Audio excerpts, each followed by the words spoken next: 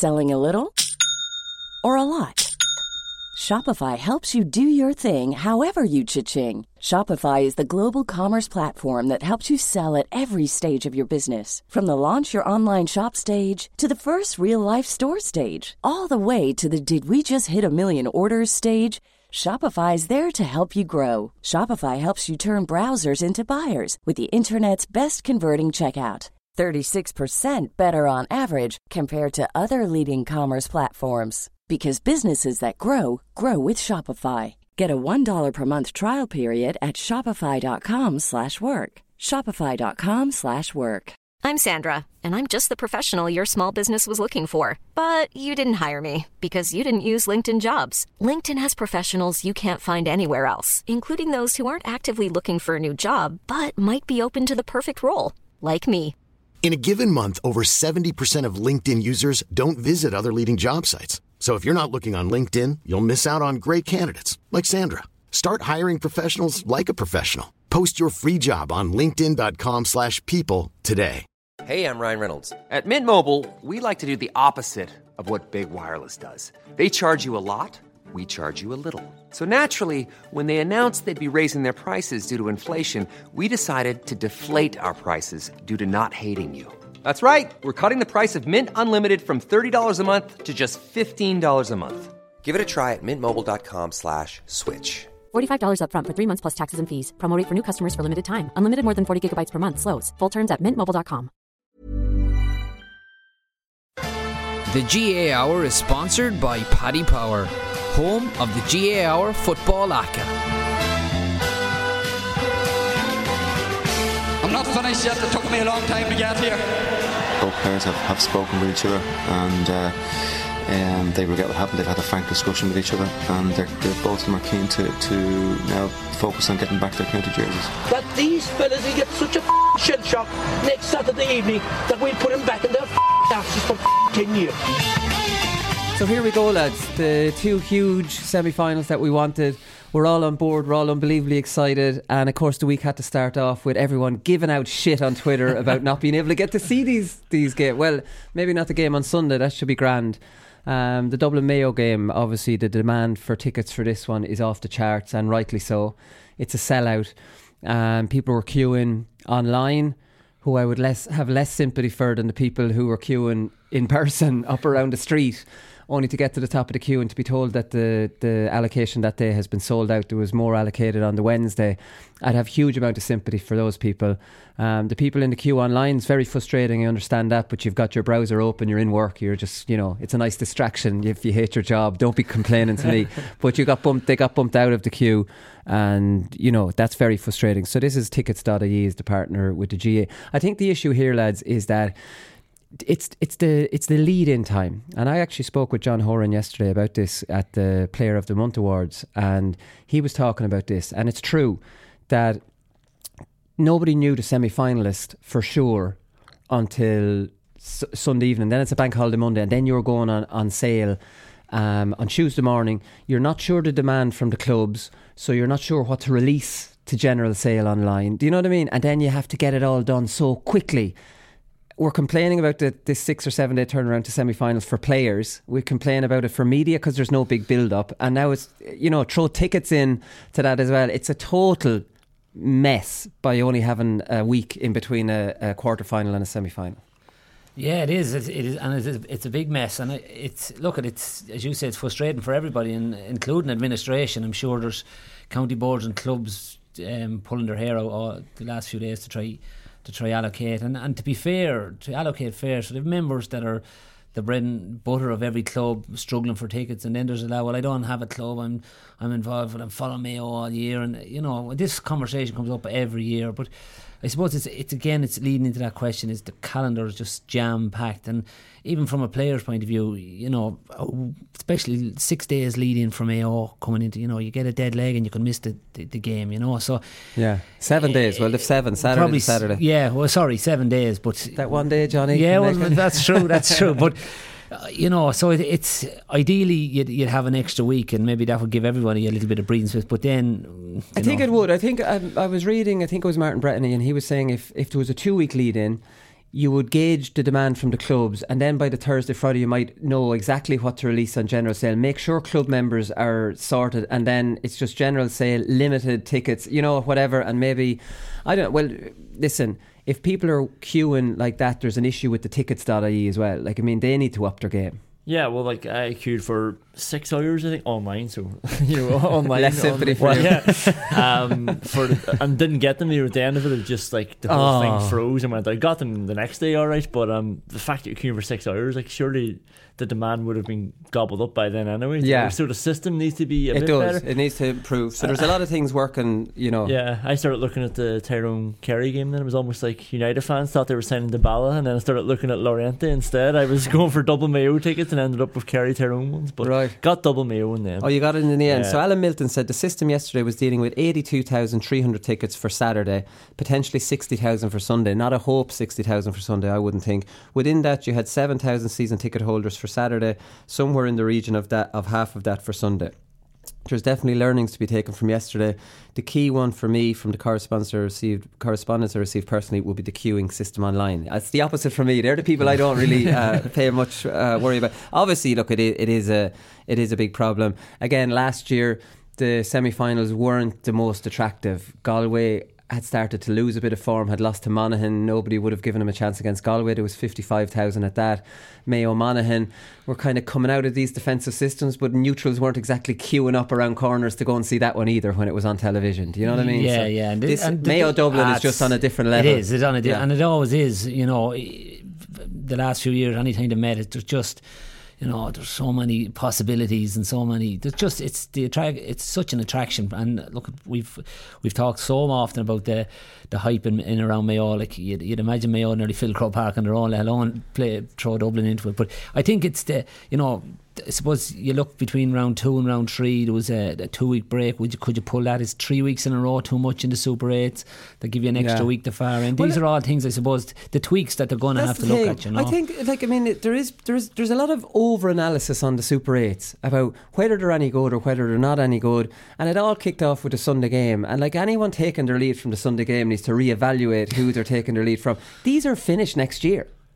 There's no conversation about these Super 8s. They're done. They're a 3-year. They're not going to continue. John Horan has set up the Fixtures Review Task Force Committee, who are currently given a blank canvas to come back with restructuring the entire year. And John Horan wants to push through a Tier 2. Super 8s are done. Let's just watch them for the next 2 years. But there's no point in analysing it, because what's the point? They're done. Yeah, you give a lot of credit to John Horan as well, though. Well, he set up the committee. Yeah, he set up the committee, but he's also rushing in a Tommy Murphy Cup. He called it Tier 2, but it's essentially a Tommy Murphy. It's Division 4 teams that are going to get dropped into it, and it's not going to be the same as what you're after. Now, maybe it's a starting point, but the Super 8 is still frustrating, though. Sort of what Johnny's saying. I would have just gone with the 3 weeks in a row.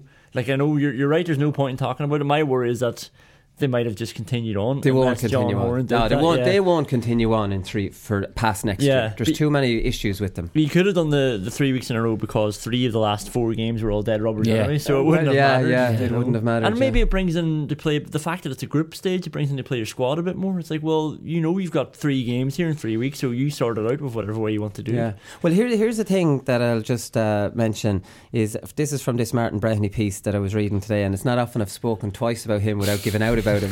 But he's getting 2 positive mentions today. He's flying, Martin. I know you love listening, Martin. So here it is. Wait till you hear this. And we're all so negative about the game. And I remember last year the Dublin Galway game, and it got 55,000, and it was the game's gone and all this. Wait till you hear this. This is when Kerry were going for 5 in a row. Right back in 1982, the semi-final between Kerry and Armagh. Do you know how many people went to that? 17,523. Imagine that, lads. Just think about that. If that happened now. Look how far the game has come on. And these are supposedly the glory years, right? So those who stayed away were good judges, as Kerry won by 10 points. A week later, only 25,111 attended the second semi-final between Galway and Offaly. I was nearly bowled over when I was reading that. And this when you think back about a lot of the glamour and a lot of pundits who glamorise these 80s, that's pathetic. The public had no interest in this 5 in a row from Kerry because they were just destroying everyone. The very same as what's happening now. Do you know what I mean? And some of the talk then, we don't show the games because it affect the crowd. Do you know, where now we show more? Okay, I don't think we show enough to promote. We should be promoting all these games, even if it's midweeks and all that. But you know, now it's a glamorous thing. Now you can say, you know, the whole structure of the GAA has changed, and there's, you know, like we've in Kildare, I read we'd have over 8,000 kids doing cool camps this summer. So that's all promotion, and you know, they want to emulate the next, and that's a whole different. But here now that you mentioned Kildare, I just saw you and McKenna giving out yesterday on Twitter that Kieran Kilkenny was down in Moorfield as a special guest.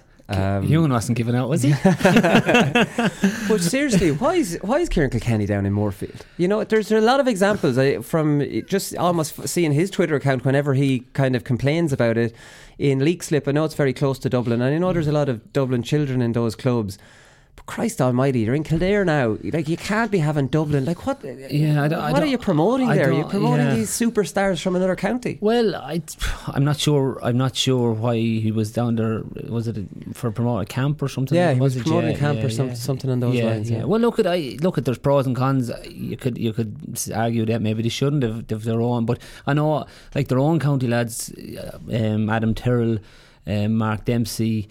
You know, Rowley was up there during the week, so it's probably just maybe someone has access to him and bring him down. Like Jack O'Shea came to Alan Wood when I was a young lad. True, you know, so there's listen. I think you can get something about the big. They're meant to be rivals, though. Oh yeah, you know, so. Well, that's true. That's true. I don't ever remember you coming up around Kildare, will you? Jesus, no. Even now, when I'm passing in around the current, I just speed up just to get. Why do we think we've made 3 lanes and get you out there as quick as we can? So, anyways, moving on, lads. Jason Doherty, terrible news. He's done his cruciate. Just shocking, like, I mean, because he was playing brilliant, and he was playing brilliant in that game as well, and it's just the worst possible look. And in fairness, Mayo have been hit badly this year with injuries, and this is just another one in the list. He's a huge loss. There's no point in saying anything else. He had shown up as a real leader in the last few weeks, and a ball winner, kind of coming wide even for kickouts, which he hadn't done. He's so versatile. He can play in front of the two inside. He can play a withdrawn role. He can run at you. He can score from distance. He was starting to kind of get to the level where I was like, geez, this lad's a really super player, where I just thought he was an a good player. And like the leadership qualities that he's been shown as well. Yeah. Like, remember that passage of play that went on for about 2 minutes? Yeah, he finished that over from 45 metres. Like, you know, I'm bored of this. Yeah, because that was still a risky enough shot, but he said, I can take this on. He took it off Aidan O'Shea and put it over. And what he was also doing is he was allowing Kevin McLaughlin to suddenly become an impact sub, because he was playing so well. You had Fionn McDonough and you had Paddy Durkin in the half forward line. Then Kevin McLaughlin came on and really gave him a boost as well against Donegal. So that's a real loss to the bench now. You know, huge loss, because you'd imagine Kevin McLaughlin, we'll talk about that in part 2, he'll come on instead of Doherty, or potentially Aidan O'Shea could go centre forward. We'll wait and see. We'll hold off to part 2 to talk about all these bloody things that could happen. Quickly before we move on, Jack O'Connor looks to be getting the Kildare job, or at least that was in the independent column. Keys had that. I hear you're on the Glen Ryan ticket, so this will come as bad news for you, Johnny. It comes as a surprise to me, to be honest with you. Look at that. No different than there's lots of when there's a void there. There's lots. It's silly season. Anything goes. I think if you drove in around Conleth's Park, you could be associated with the job. Obviously, Jack O'Connor has been. His 2 sons are playing with Moorfield, and he'd be on the line with Moorfield with Ross Slavin as managing there. So I suppose that sort of stokes the fire a little bit, and obviously his record is second to very few. I won't say second to none, but second to very few.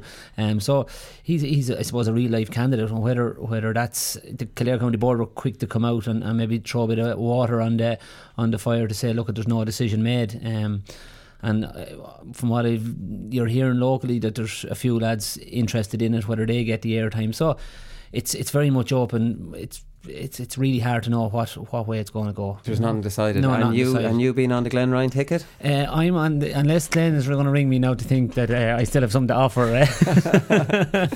Mayor Fuerna, you'd still be fitting off for that. Carry a few water bottles. Okay, so Tony McEntee has been talking about Dublin, and he says, he's on the Irish Examiner podcast, he says, I think they're a weaker team than last year, and all the 3 teams remaining have a good opportunity of beating this Dublin team. And I think it's demystified, he's talking about the Tyrone game, I think it's demystified the supposed broad depth of a bench that Dublin have. He said the difference between the games with Mayo in 16 and 17 is those subs coming off the bench, Cormac Costello, Kevin McManaman, whoever. While their 15 is very strong 15 and maybe 16, 17, I'm not sure about the reserves, that the reserves are there. A lot of people are saying the same thing, and that's why Connolly's back to bump up their bench. And then I'm looking at their bench, and you're looking at Costello. Nothing wrong with Costello. He was flying it before he went off. Reckon James McCarthy will go midfield. Michael Dara McCauley will be there, which are 2 bloody punchy subs. The issue was coming after that. Paddy Andrews isn't on great form. Paddy Small, unproven. Kevin McManaman doesn't seem to have that same bite. So maybe the fear factor of the year, they had Connolly, Bernard Brogan, Michael Dara coming off the bench. Paul Flynn coming off. It's not at that level. So I'm not sure what side to take on whether in the backs then Rory O'Carroll didn't look great against Tyrone. Merchant, I think he could do a job on Sludden again if they play as a starter. I'm not sure it's not like the Hill are going to go crazy when he's coming on. Davy Byrne, if he doesn't start. Lowndes, I'm not sure what way. I don't think it's definitely not as good as it was 3 years ago at the bench. I'd say Dublin are absolutely sitting back, rubbing their hands with this conversation going on all over the place. You can say that, but I think Dublin, the sum of their parts are the big thing. The team ethos that someone comes on and does a job. It mightn't be, like obviously Bernard Brogan can't be at the same heights that he was, but or getting the game into Dermot Conley is certainly going to do him no harm. Rory O'Carroll coming in, they're still all huge experience, formidable players. Yeah, it's 6-1, half dozen. Are they a strong opinion? I don't think they're that much weaker. Yeah. And when we hear about the Dublin flaw, their full backline is not great. Yet I was reading during the week somewhere that they haven't conceded a goal from play this year. So that throws that out of the way. You know. So I think Dublin they're as strong as they ever were, to be honest with you. I think their first 15 is as strong. I don't think Tony's saying they're weaker this year in their first 15. Absolutely not. I would potentially be open. Now, in fairness, I wouldn't like to mark Paddy Small with 10 minutes to go when you're wrecked. He's a live wire type of player. So maybe just because he's not the big name of a Bernard Brogan, he still hasn't. He has to get, after say this weekend, he could get 3 against Mayo. I know he got a few against Roscommon. That game was over, but in a tight game, then suddenly he's a huge option for the bench. And he hasn't had a chance to prove that in a big game. Yeah, yet. We can say maybe Kevin McMahon was not the same, but he's liable to come in, kick a couple of points, get a goal out of nothing, and all of a sudden then his stock has gone through the roof again. They have that potential there, and they've done it in the past. And I think that experience is a massive. Is a massive plus for Jim Gavin in Dublin, and throwing in some of these younger lads coming in. So I think they're in a really healthy position. I'm not sure. All right, they might be a couple of % off being at their peak, but they're not too far away in my book. Anyway. Yeah, I think their peak team was 2015. Listen, we have to wait and see if the 5-in-a-row pressure shows anything, because really this is the game that's going to show it. This is the big knockout game against a big team. And this is where the nerves of 5 in a row are going to kick in. Realistically, in the group they were in, the Super 8s, there was no nerves there. They were getting through that. Cork put up a good fight. Outside of that, this is knockout. This is where the Dublin players, I'm sure, will be in the dressing room before this game going, Jesus, it's all on the line here. You have to say, while everybody talks about 5 in a row and none of us know what that feels like, only a very, very select few knows what the 5 in a row feels like. For their 3 in a row, right, which is a huge big deal as well. 3 in a row is just as glamorous as 5 in a row, only the 5 in a row has never been done, so it's like this mystical type of thing. Lee Keegan scored a goal late in that game to put Mayo ahead. Dublin going for 3 in a row. If they had any nerves or showed any signs of weakness that day, they just turned into ruthless killers. So while neutrals might like to talk up to 5 in a row, I just think this Dublin team won't really mind it all that much. Yeah, they do have that amazing ability. Nobody hides. It's really weird. Nobody waits for somebody else to do something. As soon as a bit of adversity comes their way, they all seem to want the ball and they want to be the next one to score. They get stronger. And they make the run and they run ahead and take men on. Because there's also the thing, they might be going for 5 in a row, but another team is trying to beat them for the first time in 4 years. So they're getting nervous about this whole thing too. Yeah, holy shit, we're ahead against them. Oh shit, we're stopping the 5 in a row. And Mayo were trying to win for the first time since 51. Yeah, you know? yeah. But so I don't know who's more nervous there. I think, and you know, just this Dublin team seem to be so well drilled. Even in that passage of, like, you never see anybody doing anything off script. You know, you'll never see someone maybe taking the ball and shooting from a ridiculous angle, or they'll still be patient, they'll still work the system, and you know, while they've some serious player, and I think that's where Dublin are really strong. You know, you never see someone deciding to do something way out off the, you know, what they've normally done. They just, and I hate keep saying it sound a little bit like Jim Gavin, but you know, they trust themselves, they trust the system, and they just play their. Yeah. At least you didn't say process there, Johnny. Well, yeah, so you're still on the show. I would have had to kick you out for that one. Here's a good one for you then. So the last 2 5 in a row chasing teams, Kerry and Kilkenny, they were beaten by the teams they'd beaten the year before, going for four in a row. So Kerry lost to Offaly, who they'd beaten for the 4 in a row. Kilkenny beat Tipperary, who they'd lost for the 4 in a row. But interestingly, Kerry beat Offaly in the semi-final also in 1980. So they beat them by 5 points. Then they beat them in the final in 1981 by 7 points. So they pushed that out and then lost to them in 82. Tyrone lost to them 2 years ago in a semi. Lost to them in the final last year. It's written in the stars. I'm telling you, you see, like, there's just some higher power running all this, right? Is there? Did you find that yourself? It's research, and I stumbled upon it. You love these little stats there. That's very impressive. So you're saying Mayo have no chance because it's written in the stars? Tyrone has to be Tyrone to beat Dublin, and that's it. Yeah. So apparently, after, I think it was Declan Bogan, the Examiner, had this after Tyrone beat Cork to get through to the semis. They've been shouting Kerry, Kerry, Kerry in the semi-finals. That I think Brian McGuigan was saying this as well, that while nobody went out to lose that game, the team they picked was to lose that game to play Kerry instead of Mayo. Yeah. I would see there's maybe a little bit of truth in that, and they've been shouting, come on, Kerry. They've been winding up for the Kerry game before the Dublin game.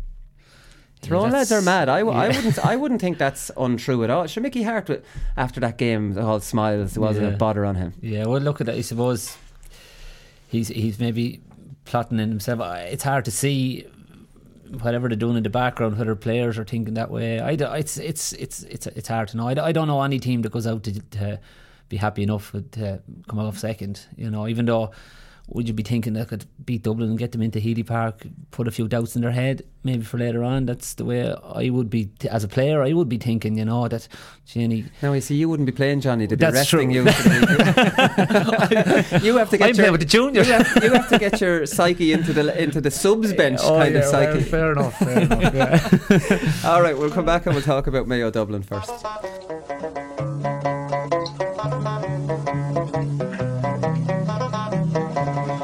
Deirdre, great to finally get to interview you. Oh, really, yeah. Why is it great? Why do you not do many interviews? I don't know, really. I wasn't being asked to do a whole pile. Really? Yeah. Have you ever rang me? I know we spoke about the defensive side of things. If you're coming in and you want to be the Wooly Parkinson and just play for myself, and an inter-county corner forward isn't just hatching inside either. He's unfortunately for you, Wooly, it won't last forever. You can ask ex-players that. You can ask you know that yourself, Wooly. Yeah, mine never started at all. Well, that's neither here nor there. And turn down the rocky road and all the way to Dublin and wait for Lollygag. Okay, so Dublin Mayo, lads, this is the big one in Croke Park at 5 o'clock. We're doing Paddy Power predictions in these slots because we give one section to Kerry Tyrone and one section to Dublin Mayo. So Dublin are 1-5, Mayo are 5-1. The handicap here is 5 in this. In fairness, I think there's only been a point or a draw in every game outside of the 15 replay and the 12 one. Mayo won by 5. Dublin ended up winning that 15 replay by 7. But there was not. Lee Keegan could have put Mayo, was it 4 up with a one he put in the goalie's hands that year? Every other game, and I think there's been 7, 8, 9 of them, has been 1 point or a draw. So, it's hard to know what to do with that handicap, but we'll get to that at the end. Well, we start with matchups, lads, because they're the most enjoyable. I'm going to give you my matchups here and you can agree or disagree. So, Keegan on Kilkenny, are we agreed on that? There's some talk that people think that Keegan will go on Fenton. I think that's completely wrong. I think Fenton would destroy Keegan in midfield, if I'm being honest. This isn't like putting Keegan on Enda Smith. Enda Smith's more of a wing forward playing midfield. This is a specialist fetching midfielder who's unbelievably fast, and Keegan trying. I don't know. Like, I don't think Horan. Potentially, if Rochford was the manager, you might see that, but not. I don't think Horan. Well, the one thing Keegan struggled with against Murphy was the high ball. The high ball, so they were very risky to try. Yeah. Okay, so Keegan Kilkenny were happy. I've got Harrison on Mannion. I have Barrett on Con O'Callaghan. I have Higgins on Rock. I have Cohen on Howard. And I have Boyle on Scully. So Boyle will just let Scully off, and he'll hold the middle. But when you look down through that, just the defenders, Mayo have a decent matchup for most of their lads. Higgins and Rock in the corner, you might be a little bit worried about. You know, he'd have the size for him, but he's not the most disciplined defender in the world. I think Rock got a few off him from play in the replay that year, but they weren't really scores he was skinning Higgins for. They were like scores that were being thrown, you know what I mean, inside to him or whatever. Yeah, well, I don't think Rock will skin too many, but he's a great brain. He just ends up taking that simple pass and pulling the trigger, and I think that's where he's very good. You'll very seldom see him taking that on, but you know, so that's his game. The other ones, it's very hard. Harrison on Mannion. Is that what you're saying? Yeah, Harrison he's marked him before now, and I've seen Mannion in person in Croke Park take Harrison on, feel the strength of him, and turn back. I've seen him doing it. You know, Harrison's a physical matchup for him. He is, and he's very like Mannion is very, you know, so accurate off his left foot, but he seems to be very left-footed. He is very, but he's so fast. But he is, and he gets a shot off very quick. But I like them. I like the matchups. I think that end of things Mayo are very strong. But it's the discipline side of things. You're going to have to be careful. Boyle can be, look, you'd love him in your team out, but he can be a bit reckless. Yeah, but he'll let Scully off. I think he'll let Scully go on into midfield, and he'll cover the full back line. You'd have a slight worry about Barrett on Con, now that Con has shown us his aerial strength, right? Yeah. So if Dublin could identify, I think Dublin will identify that. Yeah, I think your matchups are bang on there for the Mayo backs. The Con O'Callaghan thing is the one I'd worry about, because that's what they struggled with in 2017. Was it Boyle that was on them? And Boyle was on Con that year. Basically the first 10-15 minutes, like, he gave him a fairness, but Boyle did very well on him that year. Con didn't have a good final that year outside of that goal. Now I know the goal was the difference in the end, but at the same time, did he get a point early on? But he only scored the goal, I think. That year. But he set up something there. I remember the first 10-15 minutes, it was like, this is too loose but then Boyle like kept him out of the game then. But he was the one that I'd be worrying about when I was looking at the matchups, and Barrett is the person I'd put on him. That high ball, you're right, is another option there for Dublin, but if Barrett is the man to do it, Barrett's strong enough anyway, so even if Con wins it, he'll lean into him. He can keep him there when he comes back down. So here's the question then. So we've talked about all that, and I can't believe we're all in agreement on all that. But who's going to mark Fenton? Now I'm playing Ruan. I'm playing him. He looks sprightly to me. I'm giving him 45 minutes and run, and let's try and keep Fenton quiet in the opening half. I can't see either of the two O'Shea's marking Fenton. They wouldn't be able for him. Yeah, I'm of the same opinion as you say. What's in the legs? He looked sharp when he came on. Whether he's the full 70 plus minutes, maybe not. But then there's talks. Johnny, he had a collarbone injury, so he'd have been doing his running training. He just wouldn't have been doing any physical contact, right? So his fitness should now match fitness, maybe not. Yeah. And then you see there's talks of Diarmuid O'Connor, you know, would he be an option then maybe to come in on him then with after 50-55 minutes? So that I think from a point of view of athleticism, Ruan is really, bar as you say, Lee Keegan is an option, but I think I wouldn't be that disappointed to see Lee Keegan out there, but I just don't know whether I prefer Lee Keegan maybe back on Kilkenny. I think Kilkenny would do a lot more of damage. You know, I suppose you're robbing Peter to pay Paul if you were putting him out there. Well, see, I'm putting Durkin on McCaffrey, right? I'm leaving him wing forward, and I want him to take McCaffrey out of the game. You have to take their big men out of the game. If you put Keegan on Fenton, then you have to put Durkin on Kilkenny, right? So you're losing that marker on McCaffrey. Maybe put Fionn McDonough and McCaffrey. You know, it's hard to know. I think Durkin has demand for McCaffrey. I really do. Yeah, and look, he definitely did a fine job on Ryan McHugh. You know, who was a massive player for Donegal, and when you took that sort of engine out of the team, Donegal struggled for long periods.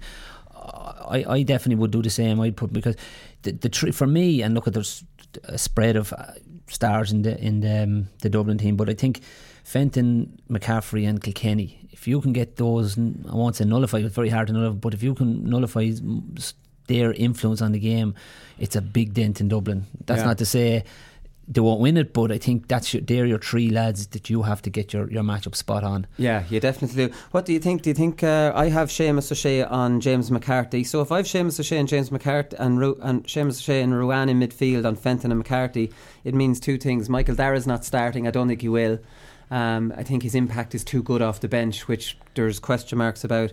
And if Ruane and Seamus O'Shea are in midfield, when Aidan O'Shea is in the forwards, centre half forward, which is another big thing, because he's been playing so well as that kind of man in front of the half back line, you know what I mean? But I just can't see who Aidan picks up, either McCarthy or Fenton. I don't see him being able on the ground for either of the two of them. Could he not go on Fenton? He is our best defensive player. Too fast for him. I know he's just too fast. Too fast for most people, but just instead of trying to free Aidan O'Shea up, it's like Brian Fenton is the most important player in Dublin. If we can stop him, then we've got a big chance. Aidan O'Shea is our best defensive player.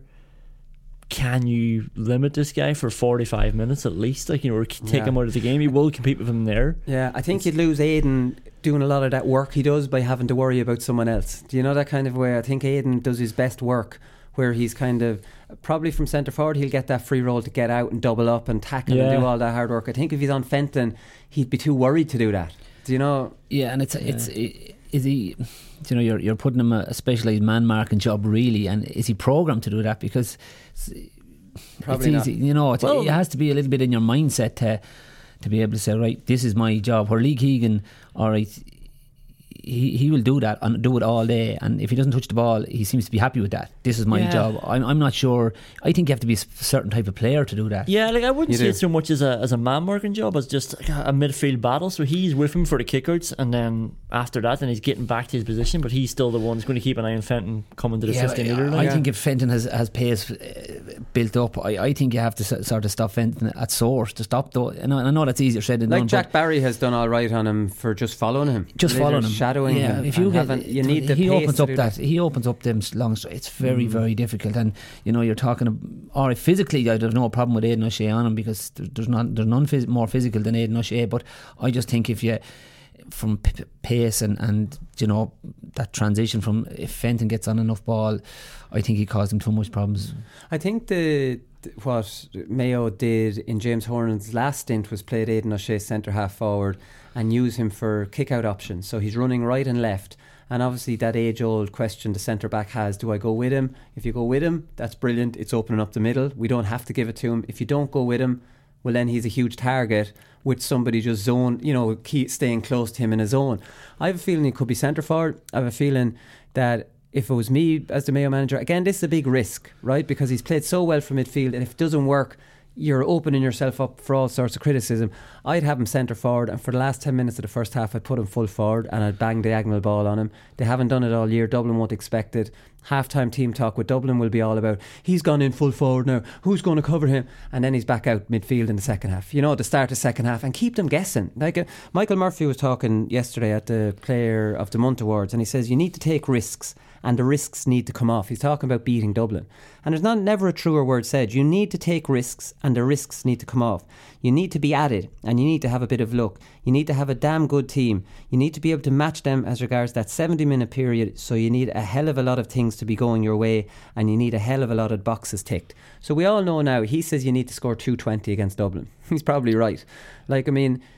Dublin, you have to surprise Dublin because they're so well prepared. You have to take risks, and going out with the exact same team that Dublin have prepared for, it's not taking risks, because Mayo will definitely play in a manner that is taking risks. You know, they'll go for the game, as we all know. But they absolutely have to start making Dublin have a team talk at half-time, as in, what's going, you know, this confusion. is a complete confusion. Yeah. But have we not seen O'Shea being nullified in the forward line? We have. McMahon just picks him up. He played in there all that year, right? So the whole Dublin training leading up to that was about this, right? So as you pick him up, Cian O'Sullivan, you're doubling up on him. Cian O'Sullivan hasn't played the last couple of games.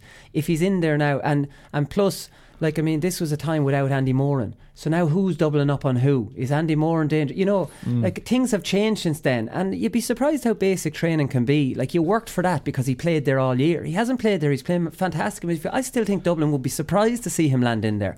And I don't think they would have the same defensive plan around it. Yeah, but again, it's his, you know, what ball you put into him. Like, you'd have to be getting, I'd be getting telling the likes of Paddy Durkin and Kevin McLaughlin to be, you know, floating them diagonal balls across to him, you know. Like, I'm only even suggesting this for 10 minutes here, 10 minutes there, just until Dublin react. And when Dublin react, then bring him, you know what I mean? Leave it up to Aidan even himself, you know.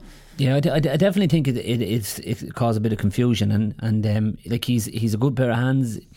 You know, if you can float that ball across to him, it certainly would cause problems. And if they win that ball in around there, throw it off to Fionn McDonough. Bang. And plus, he's so strong. If he wins that, he won't be dispossessed, you know. And sometimes the referee, you know, he doesn't get maybe frees he deserves. We would have talked about that before. But if there's players flying off him, you know, he's an intelligent footballer. Aidan O'Shea is, and I'd be on Michael Murphy. I think they're going to have to get a couple of goals at least to get over the line. Oh, definitely. You know? And Fionn McDonough is one of his greatest strengths is cutting like crazy in off that wing when a full forward gets it and getting a pop off. You know what I mean? That's his game.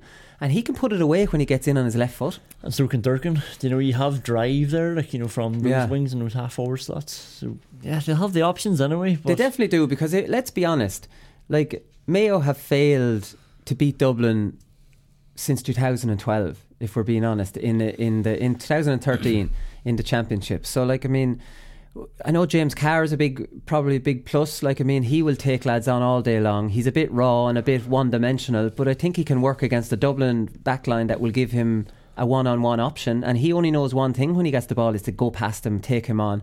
So you want to be on his shoulder immediately, you know what I mean, and try and get a pass off. And Fionn McDonough, I think, will give Dublin something new. Just what new stuff Mayo are coming with. How are they going to surprise Dublin, and how are they going to get goals? Yeah, and that's exactly, they're going, and that's going to be the interesting thing. What out of the box thinking are they going to come up with? And you know, we could talk about it all day, different things that could happen. It's going to be intriguing. It's going to be really interesting to see what tactics Mayo come up with. You know, are Dublin going to be sitting around the table saying, well, what if he goes here and then Mayo come out with just totally something different, or maybe go orthodox as they have been going. You know, as you said, if it was Rochford, you'd be saying, okay, this, I have a fair chance, because he's not afraid to make those really, I suppose, he can live or die by decisions, but Horn doesn't seem to be as you know, as innovative maybe, or maybe that's as crazy, risky. So, is it hard if you're James Horn and like you're talking about the defensive matchups for Mayo there, and they're pretty good, and then you think about all the other games we got so close to Dublin? Do you really want to change it too much? Like, I know they've done this year on year, but we're only talking about throwing Aidan O'Shea in there, bringing him out. We're not talking about ripping up the script, you know what I mean, or anything. But I do think absolutely Tyrone exposed Dublin's vulnerability to long diagonal balls, and like, I mean, that's not rocket science. But this isn't Dublin's vulnerability to long diagonal balls. It's every bloody team in the country's. They are the defender's nightmare. So it's not a Dublin issue. And Johnny, I take your point. They've only conceded one goal, and that was a penalty. Yeah. Now, they haven't played a top level team yet. But Tyrone definitely, if it wasn't for Comerford making a few good saves, there was 2 or 3 goal chances in that first half, one-on-ones.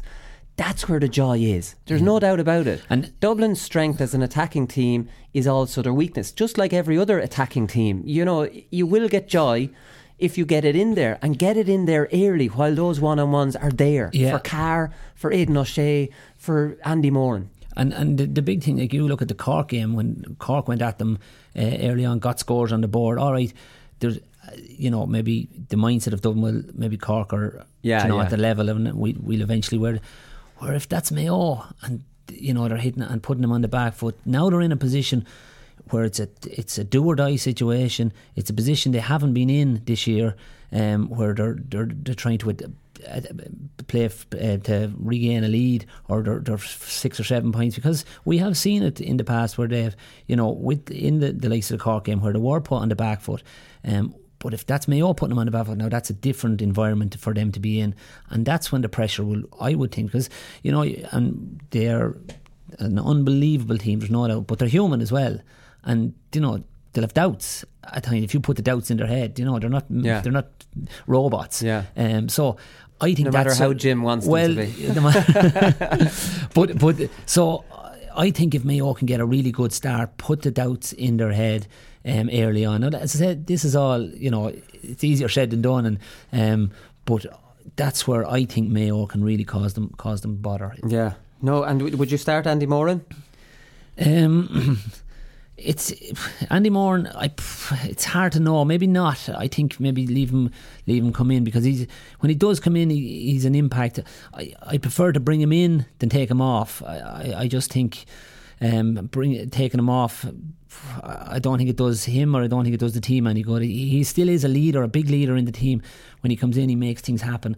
I'm not sure whether I'd start him. I prefer to be bringing him on than taking him off. But the one thing, Darren Cohen's head is gone now. His confidence is shot, so he has to come in off the bench, where knows he's not going to get taken off. He's just coming in now and the pressure's off him. So unless you're going to go with Aidan O'Shea and Carr inside, and maybe Cillian O'Connor just in front of them, and maybe have that your forward lineup, or maybe Cillian and Carr. I'd leave Carr inside. I think Carr can do damage. He's such a big kind of fella who can take a lad on in a one-on-one, and he can score goals. Him drifting, I don't think will work as well against Dublin. I'd leave him in with Cillian, and I'd potentially switch Cillian and Aidan O'Shea from 11 to 14 based on how the game is kind of going, or whenever you want to give the signal to let Aidan go in, give them a few rattles. The minute Aidan goes in, it's long diagonal balls, and leave him and Carr in there, and that's how I would line them up, with Cohen coming in off the bench, Diarmuid O'Connor coming in off the bench, Vaughan coming in off the bench, Andy Moran coming in off the bench. It's not bad bench then for Mayo either. No, it's not. And I suppose I'm divided whether to start Andy Moran, because he causes confusion in there. Like he's such a good ball winner. His runs are so intelligent. He's such a team player, and yet he doesn't have the full 70 minutes in the legs. It's a tricky one to do, because I'd give him half an hour to finish the game. I think I'm on that line. Yeah, maybe he got 55 there against Donegal, and he did, lasted the whole time. Tony McEntee told us down in Westport that he doesn't have it in the legs, so they're probably looking at stats from when he was there. Right. So that's the interesting thing. But I think you need Cohen or Andy Moran there. I think as big of an impact as Aidan O'Shea is, I just think those two are more out and out full forwards. They can score and they'll hold the shape a bit more. Moran's a better mover. I'd rather have Moran, but I don't know. And you see, when we say Cohen is maybe not where he was, but the confidence, maybe giving him a start, maybe the mindset of James Horn-Hagan was maybe you had a little bit of a blip there, but we have the confidence in it. That could be enough to kickstart. All he needs is a couple of scores and he's back in the groove. It's and we don't know. I suppose we don't know them. James Horn will know these lads, better than they know themselves. It's a lot of it is to do with the mindset and where a lad is at, because there is some players, you rightly state, that if they don't win the first couple of balls, you may take them off, and there's other lads can have their worst match and their best match in the same match. That's just they're nearly robotic, and they don't know when they're playing bad, and they just get on with it and they do the same thing. So it depends on their mindset. Cohen, if he could reach the form he had maybe earlier on, he'd be a massive plus for them too. Yeah, no, he definitely does. Here, listen to this. Dublin's backs and midfielders have scored 7-18 between them, an average of almost 1-4 per match. That's 31% of the team's overall tally from play. Their backs and their midfielders. Fenton, people are talking about Con an awful lot. He scored 2-9. And that's coming through a weak Leinster Championship. You'd imagine he'd be on a little bit more than that now. He was excellent against Roscommon. Fenton's on 2-7. Do you know what I mean? 2-9 isn't the greatest return coming through Leinster and a weak enough Super 8 group. You'd love to see the stats on his assist. Yeah, maybe. Mannion's on 17 from play. 17 is a good return. You're chipping in with 3-4 from play there every game. Every game, yeah. You know, so like, I mean, that's the thing. And it's the midfield at Mayo and the defence. It's the Jack McCaffrey and Fenton. Like, you could argue that they're the two most important players to quieten down. I think they are, because when you keep the forwards at bay, which some teams have done for periods, it's those two then it just comes streaming through, and then eventually forwards get free because of that, and you can't keep those two quiet. I don't think it's possible to keep McCaffrey and Fenton out of a game for 70 minutes. They're too good. No, they definitely are. So just finish up on the kickouts, lads. I think Mayo are going to go along with most of their kickouts. I think on the evidence of the Donegal game, Henley's just getting it out there, and I think that's right. And because it's going along, Mayo can flood the break area. Like, I mean, they can have actually a plan on where, like, this isn't going to be caught, because Fenton's a great man to actually punch it through, and McCarthy does that as well. So if it's Mayo's kick out, they know the side it's going, and they need to flood more bodies to that side for that breaking ball than Dublin, because Dublin are actually very good on the breaking ball, but they're very good on their own breaking ball. Do you get me? I mean, they know when Cluxton's going, they're underneath that, but you're dictating the kick out. You're giving a signal which side of the field. Fenton does, in fairness, love leaving his man and trying to get across to the other side. You know, these midfielders who are just, you're trying to keep it away from them, and he's standing in the middle of the field not wanting to commit over or back, because Fenton wants to catch every kick out, and it's like that. But that's it. It's the signal to either side, and it's to get enough bodies over in under that break, probably half forwards rather than the half backs risking getting in under it. Yeah, well, I think I maybe differ. I think that you're looking for that. You know, if Henley's kicking it out, we'd say as he's facing over to the right hand side. You know, you often hear it called that ring of steel. So you've your half forward coming in case it breaks behind you, which is it doesn't too often, and then or a half forward coming around to the front, you know, to pick up the breaks, and or half back coming in. But I've no doubt they know exactly their calls on their kick out, because they have to know exactly where they're going every single time, and it'll be interesting to see, does he give away, you know, is there a sign or a signal to say which way he's going, and obviously Dublin will be looking hard at that as well. For me, the short kick out, unless it's 110%, I don't think it happen. Not against Dublin. It's too risky. It is, and what are you gaining from it? Absolutely, you're not. You're just worried. Cluxton is nearly the only one. You're like Rob Henley, you'll be looking from behind the couch. Hopefully this doesn't go, you know, because they'll destroy you every time. You know, if you give that one chance away, it's in the back of the net every time, you know. So I wouldn't be put it past Dublin to launch in a few on the top of the square to Con and test Henley out as well, because he, like, let's be honest, the man's a human being, and I'm sure, like, while he had a brilliant league final and got that great save, he's made mistakes since then, and like he has to be nervous. Yeah, and that's what actually Clark gets a lot of credit for his shot stopping, but he also just cleans out that area. Calmness. Anything that comes out, he catches it or just empties everybody in sight and gets the ball away too. Yeah, and the short kick out thing, like the risk of conceding a goal or a point is way more than you'd probably score. From getting the ball at corner back and then working it up the pitch and scoring. Like the amount of times you concede from that. Because coming up through the hand is letting Dublin filter back with you. And when you meet Dublin when they've 12 behind the ball, you ain't getting through them. They're too big. Like, I mean, so it's brain dead going short with your kick out really against Dublin, isn't it? You're not scoring, you're tired then. Unless Dublin are after winning the last 3 or 4 and you need to gain possession or something like that. They're not in position and there's an easy a no-brainer 100%, tapping it out to Brendan Harrison or something like that he's on his own. But I'd be sure he'd be out towards the sideline. I wouldn't be kicking it to him straight in front of goal. No, they pop up during a game when the game's frantic and a score has come. They will come up. Right, lads, we'll get predictions. You could actually talk about this game for fucking 2 hours just on its own. Like, there's so much going on. So we'll start with you, Johnny. Dublin 1-5, Mayo 5-1, and the handicap here 5. Whoa. Yeah, well, I think Dublin will win it. Will they win it with the handicap? I'm not so sure. I think it's going to be very tight.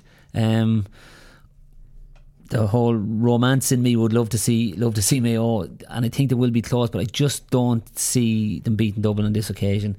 I just think Dublin they're just too well drilled. I'm worried about Mayo's run. Alright, it can be momentum and it can be, but it's very hard to go on such a run and not pick up bodies, not pick up tired bodies, tired minds, while they will be absolutely gunning to get into Croke Park to play Dublin, as it's where everybody wants to be, packed house. I just think over the 75, 6, 7 minutes, I don't know whether they just have enough in the tank for a win. Okay, so you're going to get them Dublin and the 5? No, I'll go. Give Mayo a 5-point head start. Yeah, I just about. I'm on the edge. Paddy Power are always good with those handicaps to make you think. Conan, what about you? Yeah, I'd definitely go Mayo +5. Like, I think that's very generous for them. I think Dublin will win, but I thought it would just be a point or two. And Dublin have never beaten a handicap. I've never not beaten a handicap this year. Oh, that changes things. They've beaten every handicap. Yeah, but Mayo were back, will they? They were like that intensity they brought against Donegal. That's the best of Mayo, and when the defence is on top, and I think they'll have that again on Saturday. I just think it'll be midfield where Dublin will win it, and I think that'll be a point or two difference. Yeah, okay, I'm on a similar line, lads. Mayo +5, but Dublin to win is my prediction. I fancy Mayo with a +5 start. I think we haven't talked about the weather. The weather forecast is for wet. I'd say Mayo fans would just be praying for a wet, blustery day, seriously, and turn this into a battle. Too. And let's see, because let's be honest, Mayo's battling qualities, like when it gets into a battle, that's where they have their biggest chance. If it's a lovely day, like, there is a time Dublin are going to put this Mayo team away and stop annoying us now. You know what I mean? And give them a bit of a licking. That's coming. Don't think it's not, because with the age profile of the teams, you just hope that Mayo just have another year of turning it, a wet day, turning it into a dogfight. And Mayo in a dogfight have a great chance in any game, and that's it. Donegal learned that hard lesson themselves, in Castlebar. So look, we're all on the same wavelength here, lads. So we'll leave it there, and we'll come back and we'll talk about the other semi-final.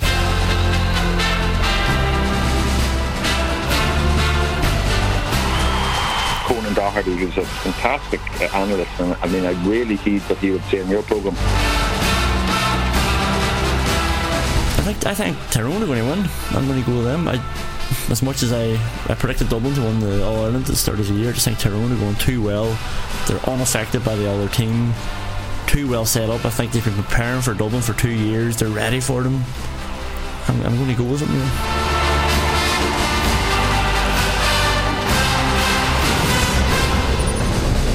Okay, so Kerry Tyrone. It's weird that Kerry Tyrone is almost the lesser game of the two. This is Kerry Tyrone, which is an incredible rivalry in its own right. Now, it's not a rivalry for these two teams. The last time they played each other in the championship was 2015.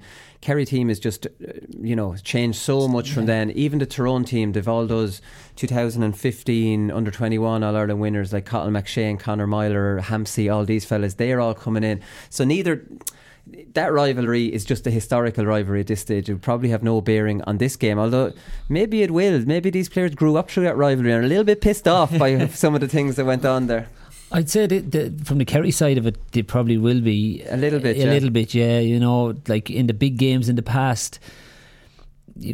I know Kerry people mightn't like it be said, but it would be said that Tyrone bullied them in big games and didn't, and that is maybe something. Maybe didn't bully them, but beat them. Yeah. It's they definitely put them on the back foot in lots of cases, and it did. So I would say that thing would be definitely evident in Kerry, even though, as you rightly point out, they're two totally different teams from and so. But I still think there's a bit of rivalry, albeit it's not to the height of the naughties as such. But it's an intriguing game. Maybe not as much of a talking point as we would have had over the Dublin Mayo match. It still has.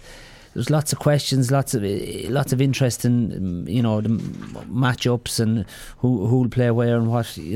The question marks and the Kerry defence is still there. So there's lots of talking points, and it's going to be an intriguing game too. The Kerry defence has improved, right? So they conceded 3 goals to Mayo in the league final. They conceded 3 goals to Cork in the Munster final. They only conceded 2 goals in the 3 Super 8 games. Now that's against Kerry, or that's against Mayo, Donegal and Meath. So that's an improvement in their defence. And we talked after the Mayo game that there was a clear sign of a little bit of communication and a little bit of not being married to your own man, and all these old school defensive qualities that were there before zonal players came into play.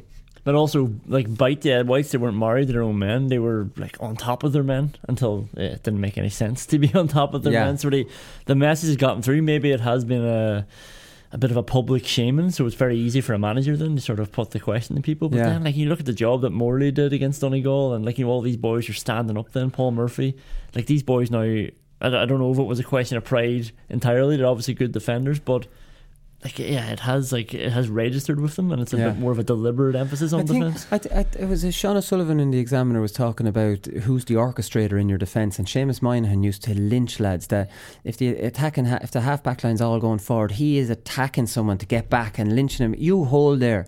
That's when he was full back. If he's centre back, he's going to hold and he's going to tell. Like, every team needs that, and I'm not sure who that is with Kerry, because it seems to chop and change, and it don't seem to be that, Kieran McGeeney. Like, genuinely, that centre back position is so important to not be letting lads off. And I don't know who your lad was, Johnny, back in your time of playing. Obviously, when it was us, when I started on the team, was Glenn. Glenn obviously.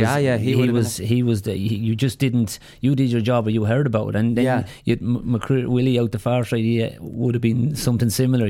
Just totally just pinch it to the ground if you didn't do managers your job. on the field, absolutely, get back, cover, but it wasn't next time. You knew your job, and if you didn't, they let you know very quick. So he's right, you do need someone, and that sort of leader, talisman in the defence, it's not that evident in the Kerry setup, and it certainly has improved, and as you said, the stats are there, but it's not fixed. By you look at the Meath game, Meath could have been in for easily another 2 or 3 goals the last day, and alright, it's it was a dead rubber game and all that thing, but in a dead rubber game, that's an opportunity to really work on what you'd been working on, to really where we're weak, and I'd be nervous of that Kerry defence still. I'm just not sure that they are. Like, they might get away with it against Tyrone. Well, the time for blindly following your man against Tyrone isn't the right thing to do against them, because let's be honest, Tyrone tried to change their game plan. They won't go back to the other game plan. I think Donnelly and McShane will start inside, and they can do a lot of damage. I think everyone else will defend. So there's going to be a huge disconnect between those two, and that's going to be a decision Tyrone have to deal with, because I think they'll be so worried about the Kerry defence. I think they will work it to a point where Kerry have men back, and then they'll kick it to the 2 lads inside. I don't think they'll try and fill that gap. I don't think they will. I think everyone else will defend because of Clifford, because of Geeney, because of Stephen O'Brien. They're just too conservative. They probably think we'll get the defence in order, and the 2 lads will do enough damage on the other side when we get up close enough to them. Now, obviously, from the Kerry point of view, Tyrone can't kick that far, and Kerry has to leave one man back covering those 2, or that's just madness if they don't. So then Tyrone have to work it up through the hands and then start giving in ball when they get up a bit further. Kerry have to have enough kind of bodies back to be able to deal with that at that stage. I think that's where a good centre back's going to come in handy, though, because we talked about McFadden just sweeping in front of the keeper essentially. I think Crowley can hold that centre. He can hold the centre, but he also doesn't want, if Kerry are rightly maybe holding a few men back instead of blindly following their own, you don't want them all just sitting back inside the 45. You need to meet them at the right time, so that ball to McShane they'll leave one back covering, and everyone else will attack, because I think Tyrone don't have the kick pass option. So Kerry will come back with them as their, you know what I mean? Attack. I do think from an attacking point of view, Kerry will leave Clifford and Spillane inside, but they will fill that gap with O'Brien and Geeney, right? So I think Kerry have a kick and attacking game plan, and they'll have a running game plan. Tyrone will only have the kicking game plan when they get up to the 45. Do you know what I mean? They can't move the ball down fast. Now, obviously, unless they're just banking from set plays like kickouts, they will get the one-on-ones, and they will have their half-forward line in place from the kickouts. So they may be thinking, right, James Morgan, let's get it long, and let's try and get some ball up the field, and that's where we'll catch Kerry. Well, I certainly think it's like Tyrone are not going to deviate too much from what we've seen so far. And in fairness to them, they're good playing the ball through the hands. Then it's the decision making, where do Kerry pin them, and they have to pin them aggressively, because they do, coming from that half back line, Tyrone's half back line, they're athletic. They do, that's their bread and butter, is running attacking teams at pace. And I'd be nervous if they get a run in Kerry. If Kerry sit too much back, and let them run at them, they'll cause them trouble. But how far do you leave?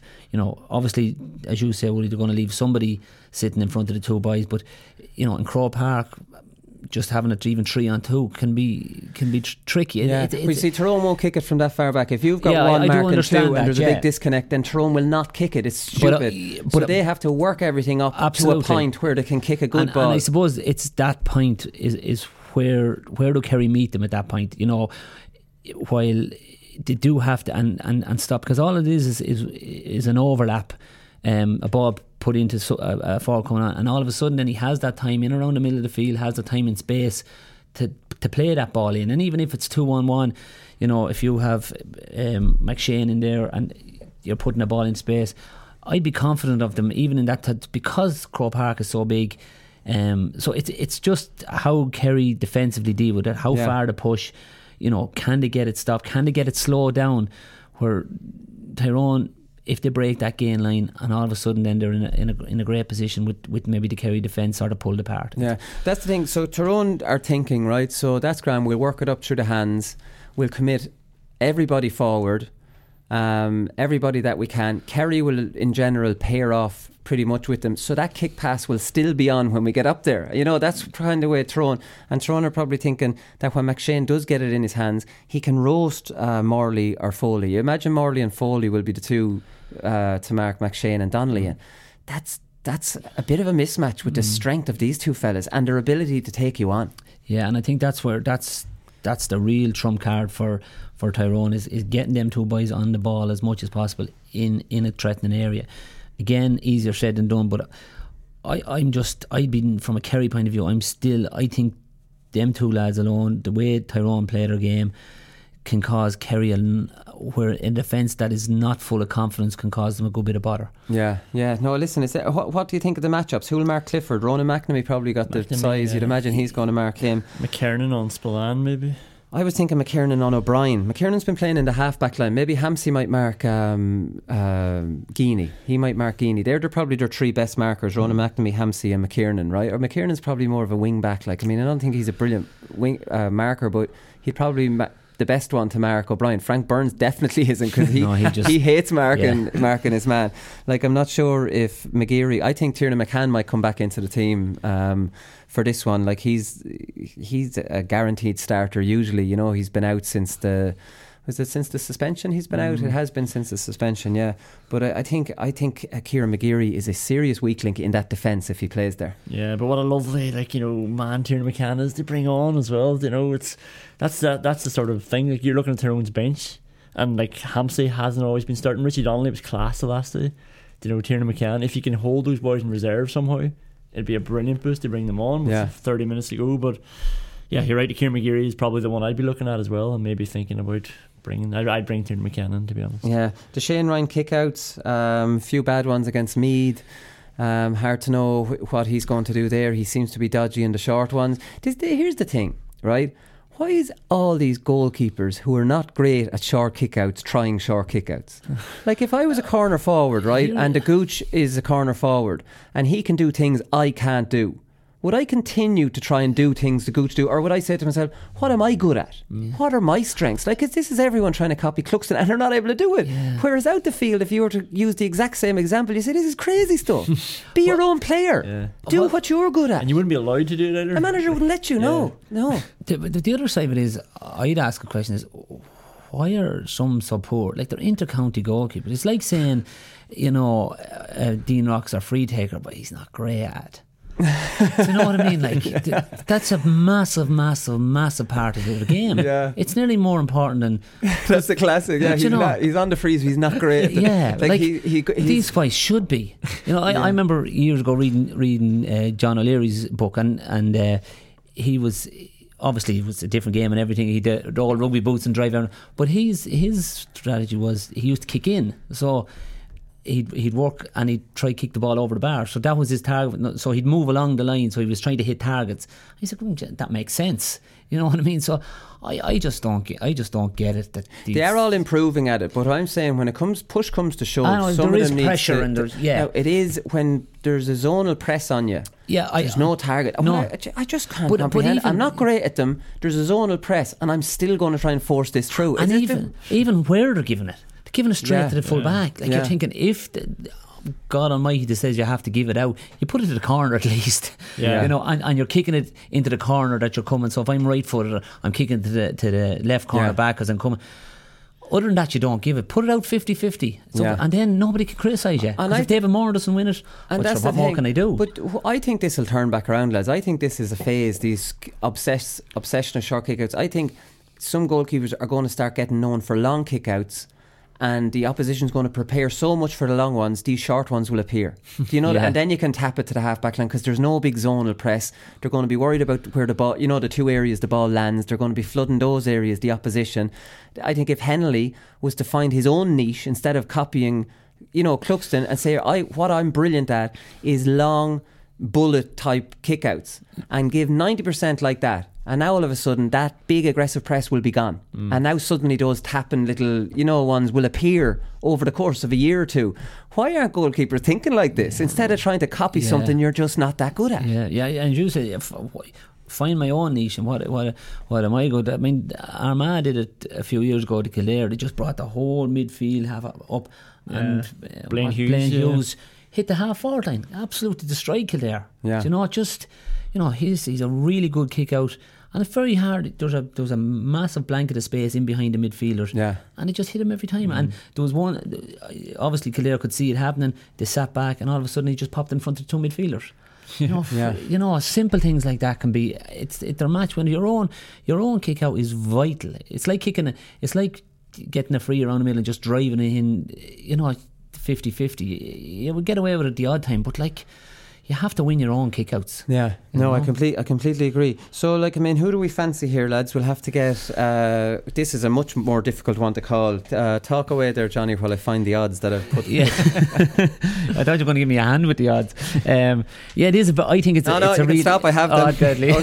I can put my politician's answer back in my pocket. Kerry are favourites according to Paddy Power. This is Paddy Power predictions. 4-5 favourites. Tyrone 6-4. Probably the bet of the weekend. Tyrone at 6-4.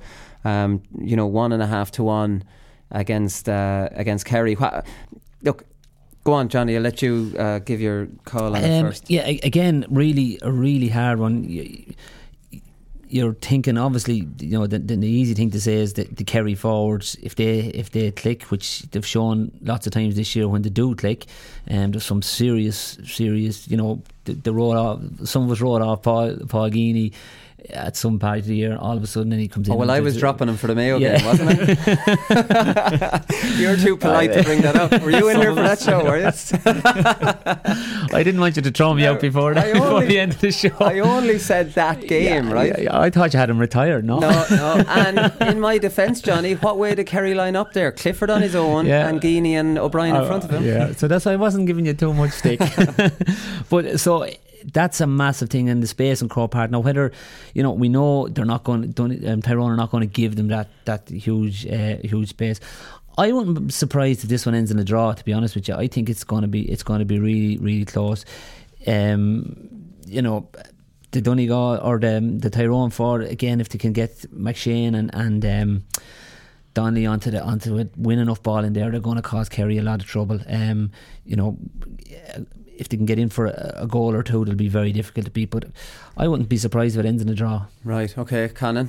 Yeah, I think Tyrone will win. I think they've had a lot of very valuable lessons throughout the championship, Donegal and then Cork, and I think they're more flexible because of it, and they can do more things. I don't think Matty Donnelly will start inside, but then that's the option they have if things are going wrong. And really, even after the Cork game, you think they I think he should, but I don't think they'll do it. Like, you know, I think they'll be around the middle and still doing good work out there, but they'll see how it goes, and then they have the option. They also have McCurry, you know, so it's a different sort of player, and I think they've got the matchups in the back line. They sort of limit Kerry more so than Kerry can limit Tyrone. Yeah, and on the Donnelly thing, like, he's one of those players, you know, you probably can't afford to have him not on the ball for too long if the ball is not coming in, where you leave McShane and you get him on, because he does make things happen when he's on the ball, you know, and that direct running, and he can play.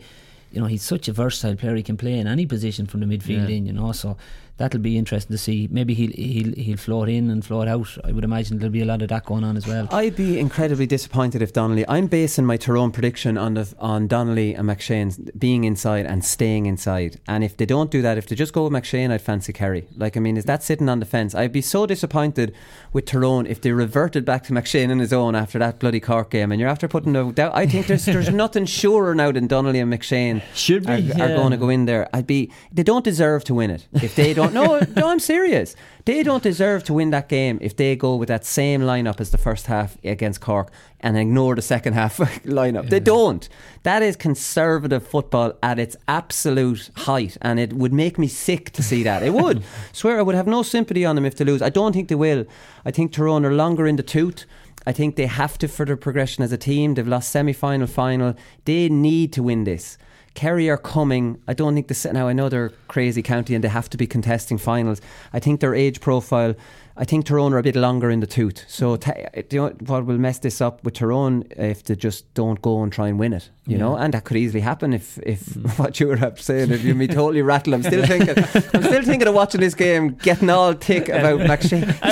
Where's Donnelly? He's out around midfield. I was actually picturing what your tweet's going to be during the first half of the game. Imagine if Portlaoise are beating an intermediate. There'd be no living well. Yeah, exactly. It could be a terrible day altogether. That's my prediction. I think Tyrone, if they try and win it, I think Tyrone will win it, and if they just play McShane up front for the majority of the game, I think Kerry will be able to contain them, and I think Kerry will win it. So I don't know if that's sitting on the fence or what the hell it is, lads, but that's it. That's all we've time for. We'll be back with Joe from Paddy Power.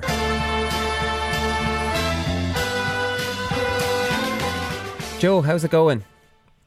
All good, thanks. Yeah, how are you? Great stuff. We're All-Ireland semi-final, 2 absolute blockbusters, so we're fairly excited in here. Yeah, me too. About bloody time, I guess, as well. We've been waiting all year for a weekend like this. Yeah, and we got exactly what we wanted. So we'll start with my bet, and I'm on a roll here after last week. I had a brilliant bet come up last week, which I know you were going to draw everyone's attention to. Absolutely, yeah. We got to celebrate the successes as well as the failures. So we got that was 11-1 last week. That was boosted out to, so it's a very good win on that one. It's definitely our biggest win of the year so far. So that'll be thrown into the kitty now for whatever we get the total up to by the end of the summer. Great stuff. 11-1. I can retire now after 11-1 winner came in. So what have I gone for this week, Joe? So this week you've gone for Dublin to be leading at half time and full time, and Tyrone to win. Just straight Tyrone win. So that was 11-4, and that's now coming in at 7-2. So it was a bit below 3-1, and now it's paying 3.5-1 for your accumulator for this week. Okay, very good. So let's everybody go on to that if you agree with me. So what else have we got here before we get into the 2 games, Joe? Any specials? Yeah, we've got a good few this weekend. Obviously, with only the 2 games on the football, we've got a good few specials there to keep people interested. So, as always, we have the money back special, which you can talk about during the games with the first goal scorer. But outside of that, we have a bit of an underdog special with our power prices. So, Mayo and Tyrone to win was paying 14-1.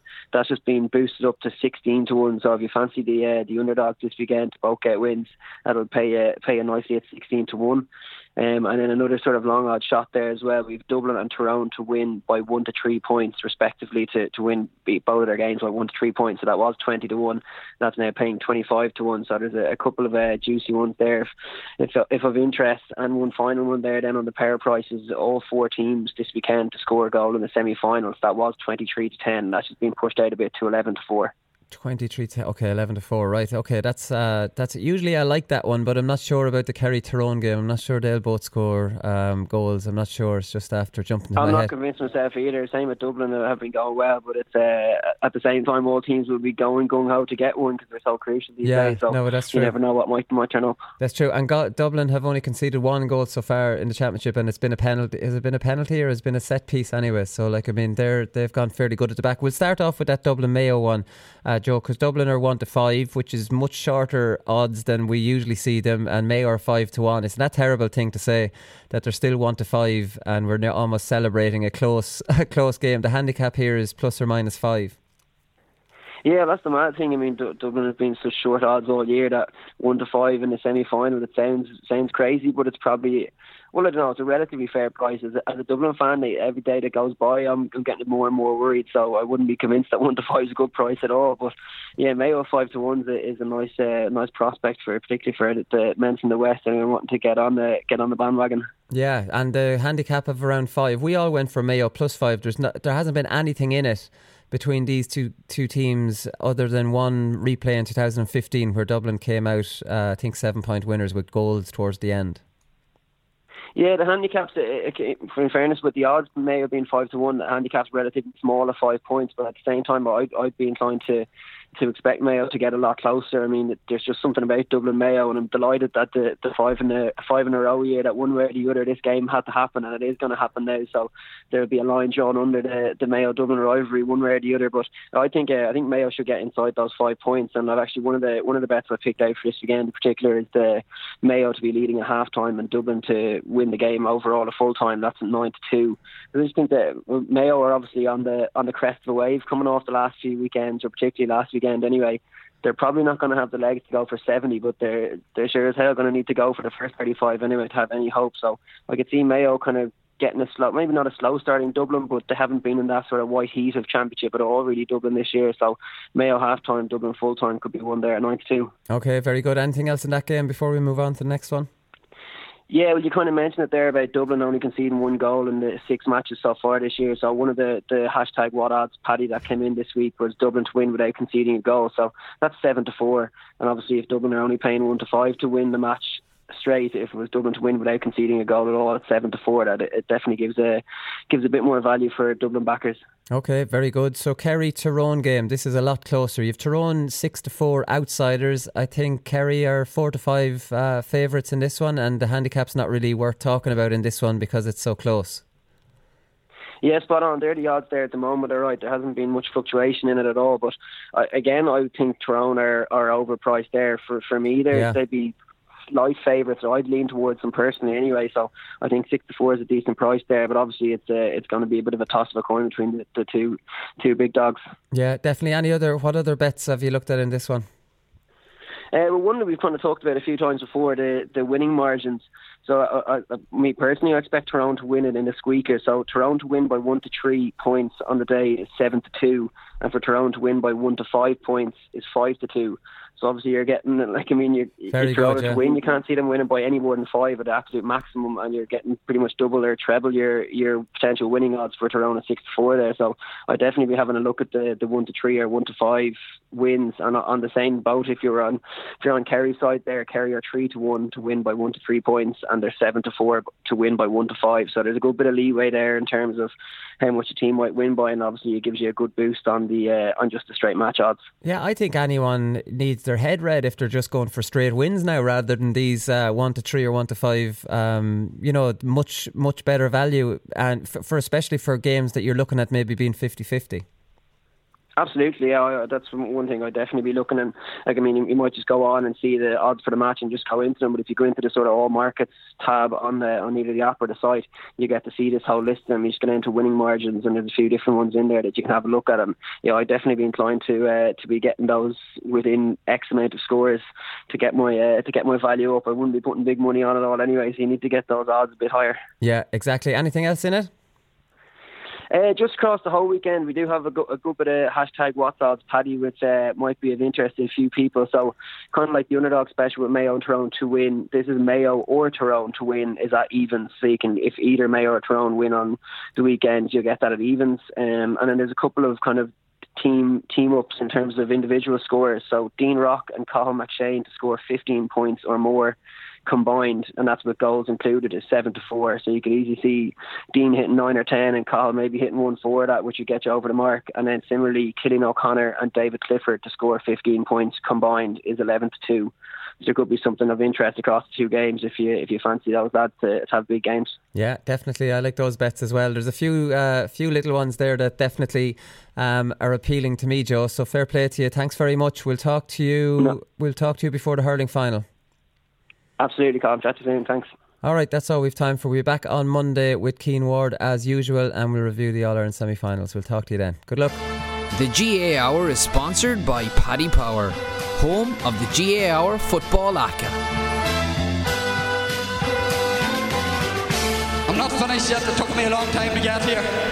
Both players have spoken with each other, and they regret what happened. They've had a frank discussion with each other, and both of them are keen to now focus on getting back their county jerseys. That these fellas will get such a shell shock next Saturday evening that we'll put them back in their asses for 10 years.